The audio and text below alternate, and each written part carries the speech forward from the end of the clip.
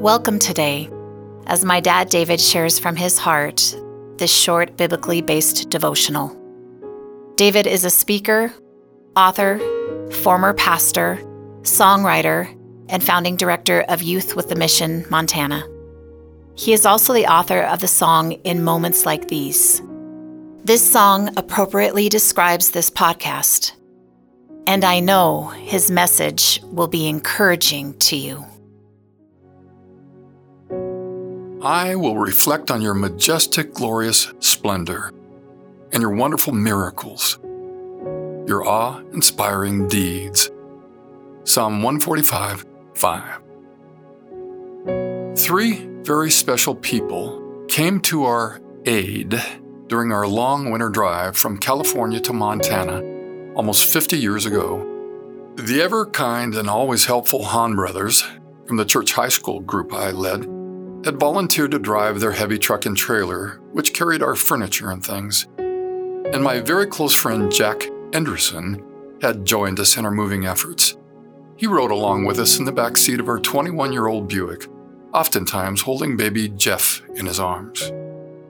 When we drove into Kalispell on the evening of December 28, 1972, Kathy and I had less than $500 in our pockets, which would be enough to get a room in the cheapest motel in town and then, the next day, hopefully rent a place for our family to live. We all got a good night's rest, and the next morning the moving crew joined us for a late breakfast in a small, nearby restaurant. You may remember that it was my cousin Robin and his wife Patty, who I spoke of in the episode called Directions in a Dream, had only 6 weeks earlier visited us in California. And it was then when they announced they believed that it was God's plan for Kathy and I to move to Montana, and that He wanted us to move there right away, which Kathy and I thought was cute of them to announce, and we loved them for trying, but I at least, probably wouldn't pray about it, even though I may have said we would. Then Patty, of course, said, "Let's pray right now." "Sure," I think I may have said. "No time like the present." I think Patty may have had me figured out about my praying anymore about it. I mean, you just don't get up and leave the only place you've ever known, a place with major sporting events, warm, sandy beaches, and all the modern comforts of life. But much worse, you don't just leave your people. You don't just leave your dynamic church, the high school kids you lead and love, your dearest friends, your moms and dads, and your entire extended families, and take your trusting little children, including a newborn, to a small one-horse and buggy Montana town, where they still depend on the Pony Express, and where there are things like snow and ice, and grizzly bears. For a time, Kathy thought grizzly bears could be roaming around in the parking lots of supermarkets. That is, if the small town even had a supermarket. Oh, good. They would have 2 supermarkets. Well, 2 not-so-supermarkets, anyway. So in case you haven't heard that earlier episode, Robin and Patty did pray that morning in our California home. Patty's prayer was pretty much to the point. "Father in heaven," she said, "show David and Kathy that they are supposed to come to Montana, and that they're supposed to come right away." And a few minutes later, they got up, went outside to their old vehicle, and began the 3-day drive back to Montana. And when they were nearly out of sight, the weirdest thing happened. I mean weird. The phone rang, and it was our scary church pastor, Jim Spillman. I call him scary because he was a very well-known, deeply spiritual man who had regular conversations with God. And Pastor Spillman was phoning to ask me if I could drive down to his office and meet with him right away. And he and I never had regular conversations. So I jumped in my car, and after repenting all along the drive of every sin I'd ever committed, I was there in his office, sitting nervously in a chair across from him. And then, just 20 minutes after Patty's prayer, Pastor Giant Man of God Spillman told me about a very vivid in full and living color dream that he had had the night before. And in his detailed dream, I, David, was standing in the middle of a large encampment in a beautiful mountainous place that reminded him of Switzerland. And thousands of young people were coming to this encampment from other nations. And then in time, these same young people were leaving to go to other nations. And there was more, of course, until finally he said, "David, I don't have much more to share with you. You're doing a great job here as the high school pastor. But God is up to something here. Because when I woke up this morning, he immediately spoke to me and said, I want you to tell David about the dream. I want you to tell him right away." I was stunned, like it was an 11 on the stun scale. Oh my word, I thought. Kathy and I and the kids are moving to the land of snow and ice and grizzly bears. We're moving to Montana. And here we sat, only 6 weeks after Robin and Patty's announcement in Pastor Spellman's dream, having a country breakfast in our very own one-horse and buggy town. Patty had joined us for our first Montana breakfast. Robin was at work. We had been in communication, so they knew when we would be arriving. And just the day before, Patty had found a small older house for rent. It was actually the only one available in the entire town, and she had arranged for us to meet the owner of the house that same morning. By the end of the day, we were completely moved in. I was able to pay our first and last month's rent, pick up a few bags of groceries at the not-so-supermarket, and then, just after dark, I found a phone booth where I would make a call to my parents in California.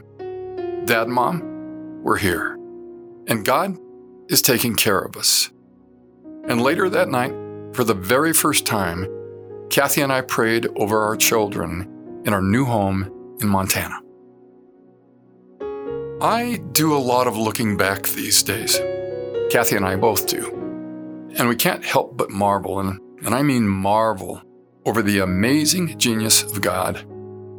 It's incredible when I think of, 1, his master planning ability, and then 2, how he orchestrates his plans to make sure they come together precisely as he planned.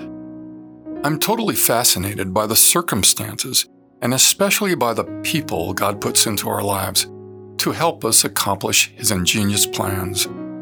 I've named just a small number of those kinds of people here today, but I could name hundreds more of them that God used to help us all along the course of our life. Never in my life have I entertained the thought of running in a marathon, though I admire those who do. I've seen and understand that most long-distance runners need to hydrate at aid stations, which are placed along the race course. These aid stations are manned by volunteers that provide water and or other fluids for the thirsty runners. These stations and volunteers have to be strategically positioned every few miles. They are not there by coincidence. The event planner and coordinator makes sure that this happens for the sake of the runners. And the exact same thing is true for the runners in God's kingdom. The greatest, most genius event planner of all positions aid stations manned by his servant-hearted kingdom people along the kingdom course that we're all moving forward on. With those truths in mind, here are some more memorable moments from our family journey. They took place about a month after Kathy and I drove into Kalispell, in obedience to a word from God and a dream, both given to us from some of God's chosen aides. Kathy and I were at the kitchen table where we began to discuss our finances. I had been looking for work every day, all day, while praying every day to know his next steps for us, and every day our Heavenly Father had been taking care of us. And on this morning, we were looking up to him again. Our second month's rent was due by the end of the day, and we were $40 short, so we prayed. We thanked him for all he had done. We asked again for further guidance, and we closed by asking him for $40. About a half hour later, we got a knock at the front door. It was Lauren and Ruth Pettyjohn, neighbors who we had met just a few weeks before. Lauren and Ruth were a very hardworking, very godly, and a very loving older couple, about the same age as our parents. And in only a short time, we had become close. They were two of many folks we had met who, for some reason, genuinely believed that God had brought us to Montana. They were constantly encouraging us. I'm shaking my head over that even now. Wow, Father, you gave us favor with such wonderful people. They didn't stay very long that morning. They had just wanted to say a quick hello and give us some quick hugs. As they stepped back out onto our front porch, Lauren turned around and spoke. "Oh, and there's this." He handed me an envelope, and then they both turned to walk back to their home, just 2 blocks away. "Thank you for stopping by," we both shouted, and we closed the front door. Kath and I walked back to the kitchen table, sat down, and I opened the envelope. Inside it was a check for $40. First we gasped, and then, almost simultaneously, we said, "Thank you, Father." Now, with respect to our Heavenly Father's genius in this situation, I have to quickly tell you what happened next. I waited about 3 minutes until I knew Lauren and Ruth would be home, and I called them on the phone. Ruth answered. I asked her to get Lauren on the extension line so I could tell them both. First, thank you, and second, that just a half an hour before they stopped by, we had asked God specifically for $40 in order to pay our rent. That's due today. I could first hear an obvious weepiness in Lauren's voice, then in Ruth's. That was them. They could quickly get tearful when talking about their wonderful God. But there was more to the story. You see, it was their custom to write out their tithe check during the first waking hour of the first day of the week. And so Ruth had done that. She had written a check to their church for $25, their weekly tithe amount.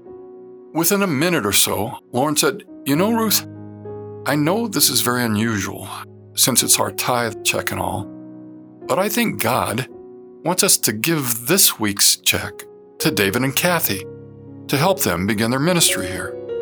And I think the check should be for $30. Ruth completely agreed, so she tore up the first check and wrote out a second check to the Grahams for $30. A minute later, Ruth said, "Lauren, this isn't quite right. I believe God is saying that the check needs to be for $40. Lauren said, "Yes." So, the second check was torn up, and a third one was written, made out to David and Kathy Graham in the amount of $40. When I heard exactly what had happened, I joined in with my weepy voice, big time.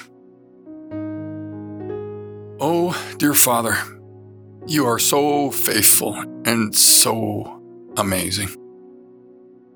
Dear friend, the genius of our God is amazing.